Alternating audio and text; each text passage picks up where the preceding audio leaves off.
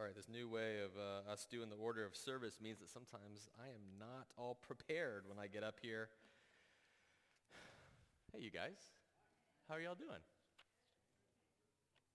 Kind of good? A little good? Really good down here. Good to see y'all. If I haven't met you before, my name's Josh. I'm one of the pastors here along with Brian Laws, who you've met earlier. And welcome to church this evening. Our text, as you can see up here, Romans chapter 7, verses 1 through 7, or titling it Law School Tonight. I think you'll see it talks often about the law. And I believe it's time just to jump right in. So I'm going to ask, I know you were just standing, but if you're able, if you would, stand with me once more. It's one of the ways that we here at church can show that we're honoring God's word as more than just the written words of men, but the very God-breathed, spoken word of God. If you would, follow along with me as I read this out loud for us. God's word says this, "Or do you not know, brothers, for I am speaking to those who know the law, that the law is binding on a person only as long as he lives. For a married woman is bound by law to her husband while he lives, but if her husband dies, she is released from the law of marriage. Accordingly, she will be called an adulteress if she lives with another man while her husband is alive. But if her husband dies, she is free from that law. And if she marries another man, she is not an adulteress. Likewise, my brothers, you also have died to the law through the body of Christ, so that you may belong to another, to him who has been raised from the dead, in order that we may bear fruit for God.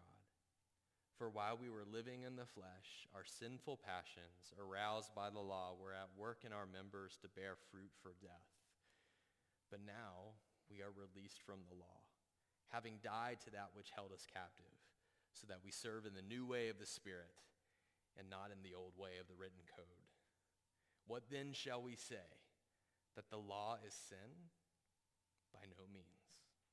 This is the word of God. Thanks be to him. Let's pray. Father, I ask and pray that the words of my mouth and the meditation of all of our hearts would be pleasing in your sight. Lord, we ask it tonight in the precious name of Jesus. Amen. Amen. Thanks for standing. You guys can be seated, and I promise it's for good this time, or at least for the next few minutes. So as we start off here, I wanted to share with you a story that came up from my past this week. This was maybe 5-6 years ago, 2015 maybe? No, how long ago was that? 7 years. Ooh. Man, time flies when you're having fun. 7 years ago, I'm out to dinner with a group of friends, and they had somebody that was visiting them from out of town. And so this was a new person to me, and I got to talking to that person over dinner and just sharing a bit about my life. And at one point in the conversation, she stops me and says, "Hey, can I give you some relationship advice?" Okay. I never say no to that. And I was expecting advice that I've gotten before. You know, that's good and it's sweet, but it's just kind of trite and hallmarky, you know. Marry your best friend, or, you know, find the one that completes you. Stuff like, yeah, whatever. That is not what she said. Here's how she began. She said, "Imagine yourself in a fiery car accident where you're horribly disfigured and you lose all your limbs." What kind of relationship advice is this? Whoa, I was not expecting a morbid example like that. And if you're thinking that's a bit over the top and much for a relationship advice moment, I was right there with you. I was really, really uncomfortable as she began to speak about this. And I remember even calling somebody on the way home and being like, "You'll never believe what this woman just said to me." So this morbid, awful, yucky example, it made me feel really weird. But over the years, you know what I've realized? It's probably some of the best relationship advice I've ever received. Now, I know you're going to want to know what the advice was now, but you're going to have to come talk to me after the sermon if you want to know the specifics. Because my purpose in sharing this is not so much to get into the nitty-gritty details of what exactly she said, but to let you know that sometimes it's the morbid, horrifying example that makes us feel so uncomfortable which is also the one that most powerfully drives home the point, better than a sweet cliche ever could. And I bring that up because this is what we see a bit in this text that we're reading tonight. Paul is sort of going through describing our lives in Christ as people that are united to him. And as he gets to the place where he's describing this new relationship we have with the law, he says, it's kind of like this. He says, hey, can I give you an example? And we're like, yeah, sure. We're expecting a sweet cliche. He says, it's kind of like you're married to your soulmate, and then they die, and your marriage is dissolved. I don't want to think about that, Paul. That's kind of morbid. He's like, oh, okay, we won't go that far. How about it's like this. You're married to your soulmate, and you're both still alive, okay, but she cheats on you, and she goes and lives with somebody else. I don't want to think about that either. These are horrible examples, or at least ones that really make me feel uncomfortable. Yet they're the examples that Paul chooses to use when he's describing this new posture we have, specifically towards the law and the role of the law in a believer's life. And what I'm going to propose to you tonight is like the big takeaway from this section of Scripture, the thing that we're going to hone in on the most is this, that in Christ, as one that's united to Christ, I have a new relationship with the law of God. It operates in my life in a totally different way than it did before. And if it takes using a morbid, yucky example for me to see that, and for me to understand the full weight and ramification of that, then so be it. I'm willing to sit in that example to see what God has for me in it. So, like you see up here on the screen, in Christ, we have this new posture towards the law. And I've got those numbers there because just to give you a little bit of a roadmap, we're going to hit 3 different things as we sort of unpack this. One, we need to define what the law is. And I know some of y'all are rolling your eyes. You're like, Josh, we've talked about that a lot in Romans so far. Yeah, we have. I know. But I also can't assume that everybody's been here for some of those sermons through Romans where we've talked about the law. And I also can't assume that you remember it even if you were here or if you were paying attention. I can't assume any of those things. So we're going to need to revisit it tonight to make sure we're on the same page about what it is that Romans means when it says you're free from the law. Okay, so that's number 1. Number 2, what we're going to look at. Right in the middle, you can go to the next point. Why is our posture changed? What is it that's happened that's made it so that we have this new relationship to whatever the law is? And finally, the last thing that we're going to do today is we're going to ask the question, so what? Why does this matter? How does it affect my life? Does it change anything really? I think it does, but we'll have to wait till the very end to get to that part. So let's start with what is the law? Like I said, this is the part that some of you guys are going to be very familiar with, but it'd be worth revisiting even if you are.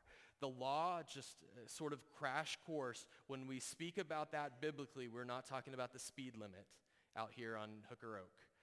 We're not talking about like city ordinances against jaywalking or something like that. No, that's not the law we're discussing. We're talking about the law of Israel. And in particular, this code of conduct that God gives his people. Sometimes it's moral, has a moral dimension, like the 10 Commandments. Honor your father and mother. Don't steal, don't kill, don't commit adultery, and on and on and on. Sometimes it has more of a sort of ceremonial sort of function to it, like laws towards defining how we're to offer sacrifices to God, or laws about washing and regulations that the Old Testament Israelites would go through. Sometimes these laws sort of kind of had a both and. There was a moral element and a ceremonial element. All of that to say is that when an Israelite was thinking about the law of God, if they were thinking about it properly, what they understood it to mean was this, that the law was a God-given instrument for them to know who God was, his character, and for them to know what it meant to live as fully human and fully in keeping with the way that he made us. The law also had the function of setting them apart for all the nations of the earth to for them to stick out of all the peoples of the earth. And so in so doing, they would show people who the true God was. So I want to pause right there, and maybe this is the element that's going to kind of be new if you're familiar with all this, and that is I'm just going to really hone in on this one element here, and that is this. The law of God is good. I'm not sure if I've just straight up said that in a sermon in Romans yet so far, but let me say it again. The law of God is good. It is given by God. It is a reflection of his character and his goodness. It is something that if we keep it, we are living fully free as human beings. That is a good thing. And even the reason that I threw in verse 7 into our text today, that little tidbit of verse 7, got it up here on the screen, the underlined part at the very end, Romans 7 has its own way of saying this. It says, what then shall we say? That the law is sin? By no means. This is saying the law isn't evil. It's not bad. It's not inherently sinful or wrong. It is good, God-given, beautiful. Where we go wrong with the law is not a problem with it in itself. Where we go wrong with it is when we misuse it and turn it into something that it was never intended for or intended to be. For instance, when I bring my sin and my brokenness and all my baggage to the law of God, what it actually transforms and becomes is something that stirs up even more sin into my heart. One of the ways this happens is by taking sort of this vague understanding of wrongdoing and actually defining it and saying, no, this is idolatry. No, this is covetousness. This is what this is and how it's rebellion against God. And this thing that was sort of vague and amorphous in my life and in my mind now has a very clear definition of how it's sinful and wrong. Or how about this? This will be elaborated more deeper into the chapter, but sometimes this simple being forbidden from doing something makes you want to do it even more, right? So if I say, hey, don't you dare go through this door right over here, what's the first thing you want to do? Yeah, Richard's about to get up off of his pew. I'm doing it. And it's more nuanced than that. But there is this real kind of sense in which sometimes the prohibition against something can stir up our sinful hearts to make us want it even more. The law of God is good, and yet with the baggage that we bring to it, we can twist it and distort it into something that is just a mockery of what it was intended for. And maybe the most clear example of this is what happens when we quote unquote keep the law. Oh boy, that's when it gets bad.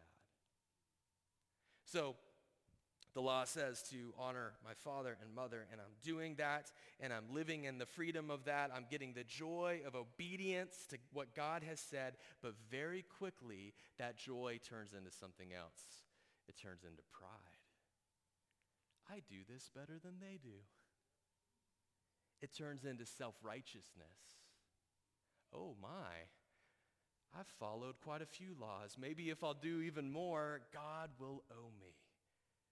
And he'll have to reward me for my obedience. It turns into manipulation.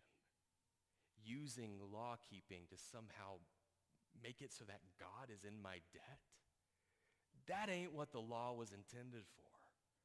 And yet that's how my sin can take this good God-given thing and twist it and distort it and turn it into something that actually traps me and condemns me. as opposed to doing what it was initially intended for. So, when the Apostle Paul refers to the law in this section of Scripture or all throughout Romans, that's what he's speaking of. Let's go back to the analogy, though, that morbid, uncomfortable analogy. And this will help us sort of get at that second piece, and that is, okay, now we know what the law is. How is it that my posture's changed toward it? What happened? Well, it has to do with that weird analogy.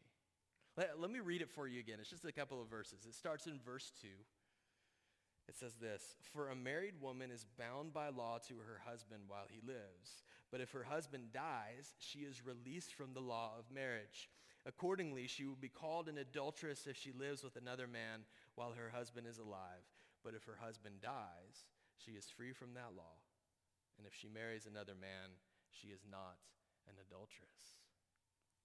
So, it might be a little bit easier to put this in kind of a familiar context. So I'm going to use myself as the guinea pig here. Let's imagine, crazy thought, but let's imagine I get married one day. All right? So I will be bound in marriage to that poor, poor soul. And we will be bound together not just by our love towards one another. Hopefully that'll be there.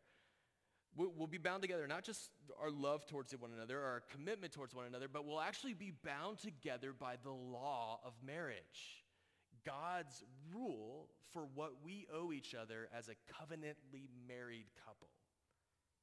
And if she goes and lives with another guy, or if I go and live with another lady, we will be fundamentally breaking that law of marriage that binds us to one another.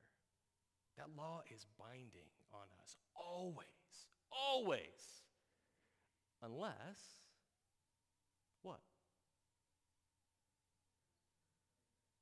One of us dies.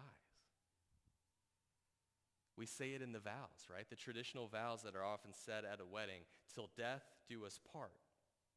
And so, if I died in that fiery car crash that at the beginning of the sermon I told you somebody asked me to imagine, if I were to die, she would be, that is my wife, would no longer be bound by that law of marriage to me. She'd be released from it. And I hope she'd be sad for a little bit, at least. But I also hope that she would realize that she's also now free. And then if the Lord brought somebody else into her life, she would be free to marry them and to be with them, just as she was free to do so with me before I died. I know, it's morbid. That's why I started with this. It's an intense analogy, and yet it's so crucial because it's the perfect way of describing this new scenario that we're in when it comes to relating to God's law. Remember, we've been talking about dying with Christ for weeks now, as we've seen that language all throughout Romans. Romans 5, Romans 6, now into Romans 7 has told us that if we're united in Christ, if we're in Christ, we share everything with him, even his death. We share with him in death. And what we've talked about that to mean is it means that we no longer have that old relationship with sin where it dominated us, where it controlled us, where it compelled us. We died with Christ. And so that old master-servant relationship with sin, it's done. Hallelujah. But what this is adding is, hey, not only is it that old relationship with sin that you're dead to, the law that bound you to it, like to a married couple, that's over too. And if you've died in Christ, that old twisted, distorted version of the law that messed you up so bad, that stirred up self-righteousness and pride and fear and made you want to sin even more, all of that is over. That law you are not bound to anymore. I think I have up here on the screen kind of the snippets of the verses that say this the most clearly. Verse 4, likewise, my brothers, you also have died to the law through the body of Christ, so that you may belong to another. And verse 6, but now we are released from the law, having died to that which held us captive. You ain't under the law anymore. It has no control over your life in the way it used to. You are free. You are under grace.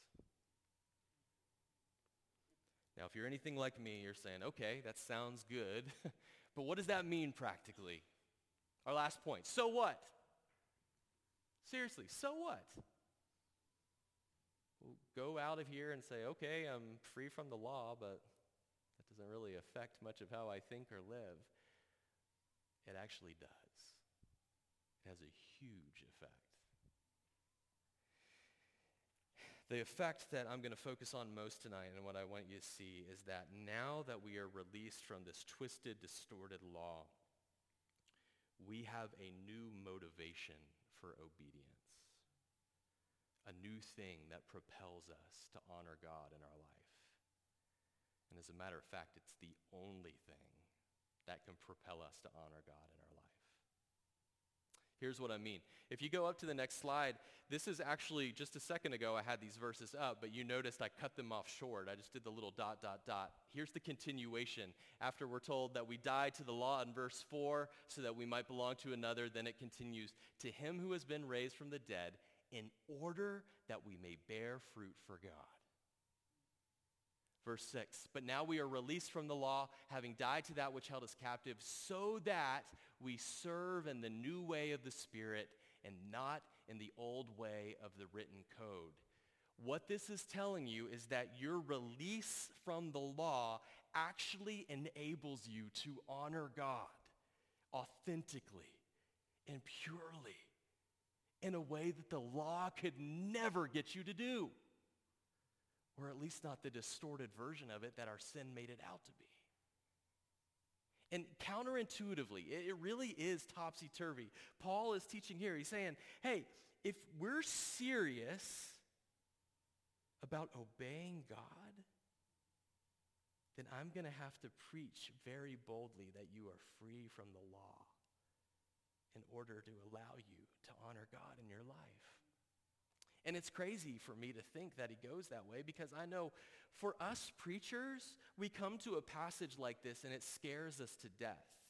Because in the Bible, it's saying so specifically, you're free from the law, you're released from the law. And it scares me because I'm like, if I tell my people that, they're just going to go out and live it up, do whatever they want, sin all they want. And they're not going to feel bad about it because they'll be like, I'm not under the law anymore. Paul isn't scared of that.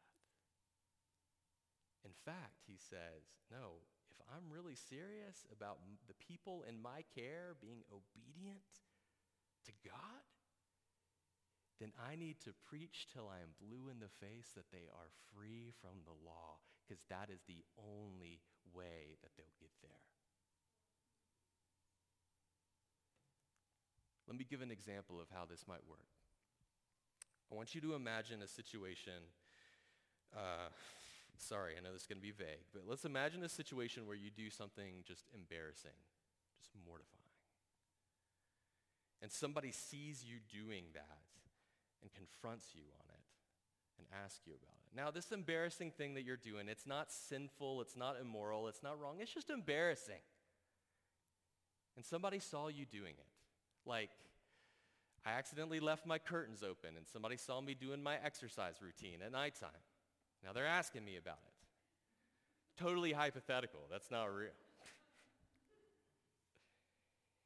My knee-jerk instinct is to lie, to make up some sort of story or an excuse to save face, to make them think well of me, to make them not think that, oh my gosh, he's sort of a nut.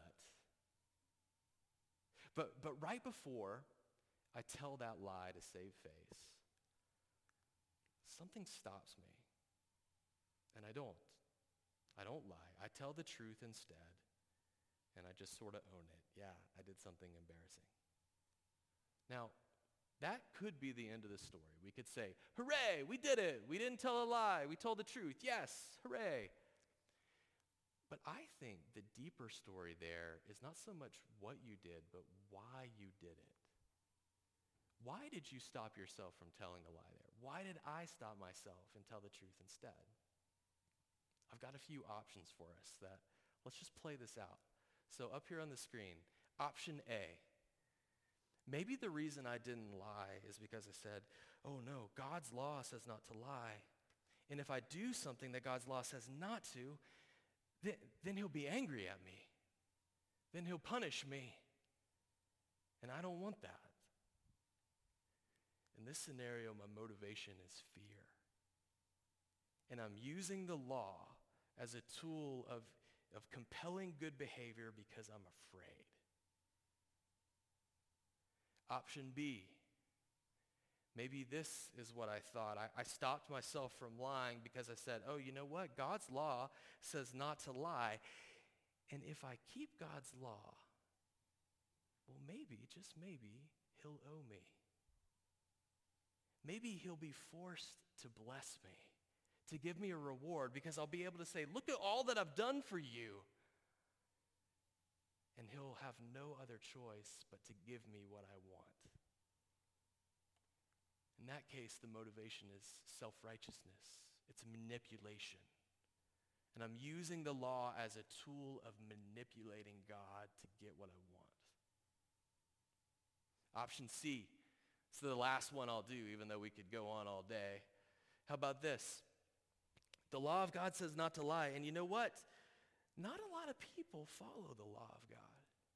And if I am true to it, if I tell the truth instead of lying, that'll make me part of the 5% of the population that is a good person. And I'll be better than my neighbors. They're terrible at lying. And I'll be better than my sister or my brother-in-law. They tell lies all the time. I'll be puffed up and able to look down on others. In this case, the motivation for not telling the lie is pride. And I'm using the law as a tool to lift myself up over others and look down on them. So whether it be fear, self-righteousness, pride, or the many other things that we could have put in the gaps here, what I want you to see is that all of these things, in a sense, are going back to the law to be our motivation for obedience. And I know that we very seldomly actually have the inner monologue where we're thinking, just like I said out loud. But these things are the currents in our heart that sometimes are going on when we're making the decision to resist temptation or to give into it. And all of them are going back to the law to motivate me to be obedient. That is exactly the thing that Romans 7 is saying you are free from. That's what you're released from. That's what you're liberated from.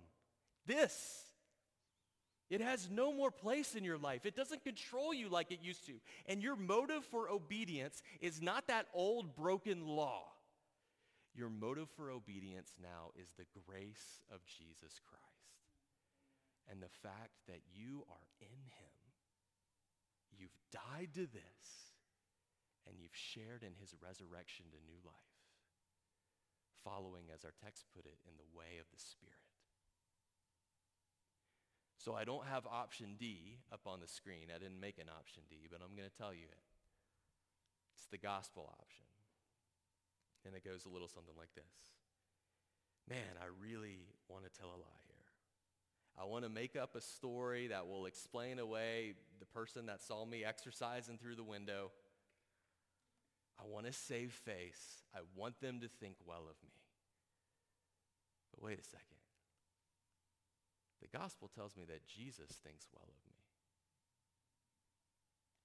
The gospel tells me that Jesus shed his blood and died on a cross so that he could call me by name and make me his.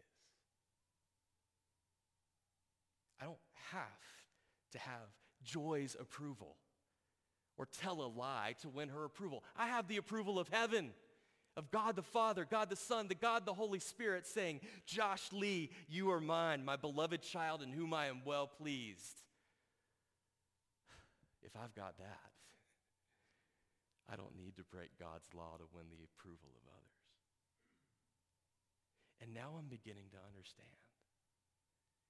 I haven't thrown God's law out the window.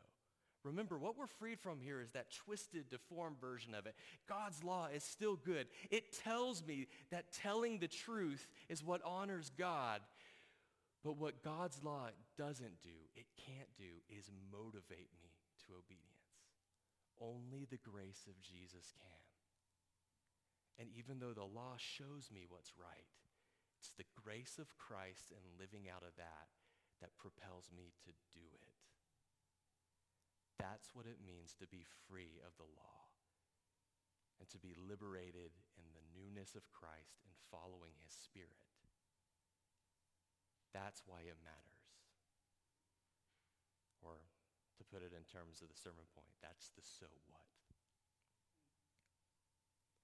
The most famous parable of Jesus is probably the parable of the prodigal son. I think I have a picture up that I found. The prodigal son, we know it, we call it that because the younger son who squandered his inheritance, he's been off worldly living. He comes home thinking that he's just going to be a hired servant, and instead his father runs down the road to meet him and say, welcome home. It's a beautiful picture. But some pastors in recent years, and I think rightly so, have said we probably should rename this parable to know it as the parable of the two sons.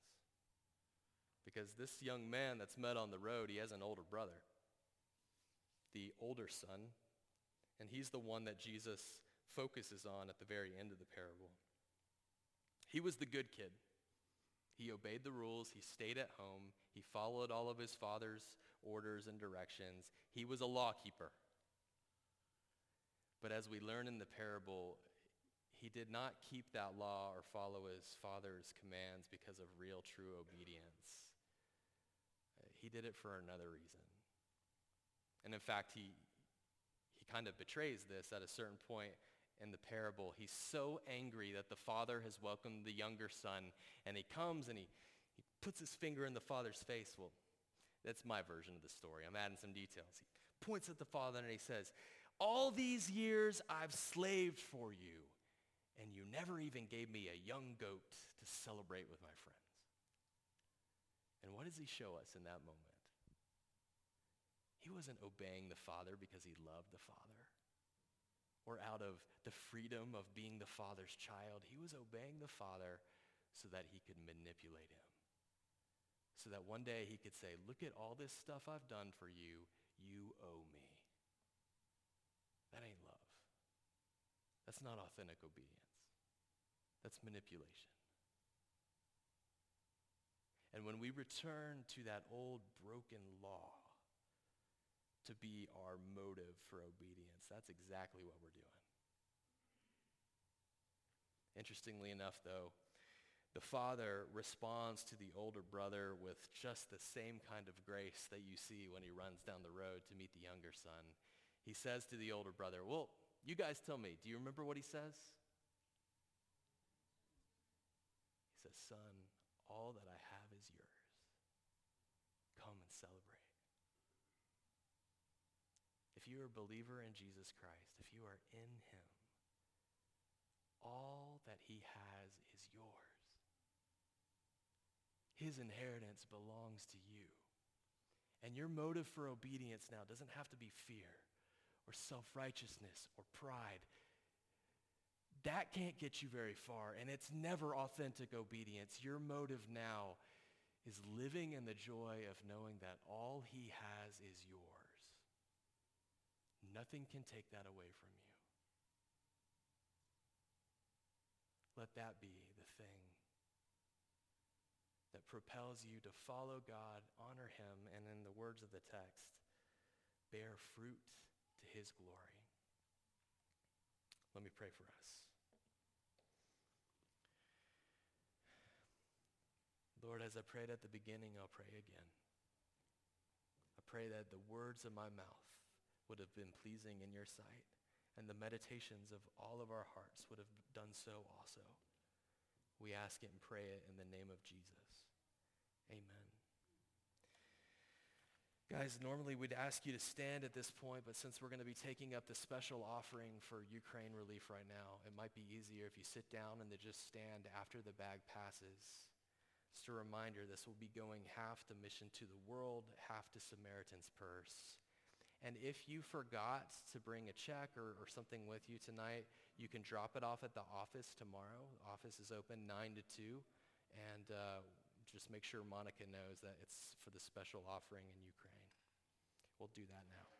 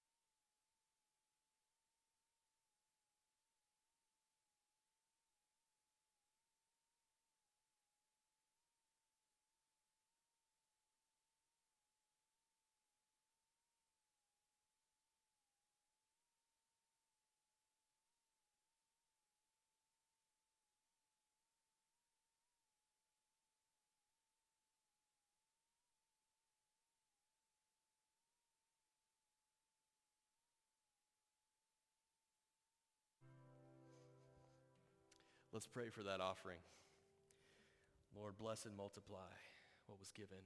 We plead with you and ask you in the name of Jesus, use this small gesture in ways much mightier through your strength and power than we could ever do in ourselves. Lord, have mercy on the country of Ukraine and the people fighting and struggling there. Please, hear our prayer. It's in the name of Jesus we pray. Amen. Before I give the closing blessing, I want to mention that I'm actually tomorrow leaving to head back to Georgia for a few weeks. So I'll miss seeing you guys for a little while. But I'll be back Easter week, and so be around for all that's going on then. In the meantime, be kind to Pastor Brian. If I hear that you were mean to him, I'm going to be very upset, especially you, Clayton. Go with this blessing. I heard he's just going to show videos.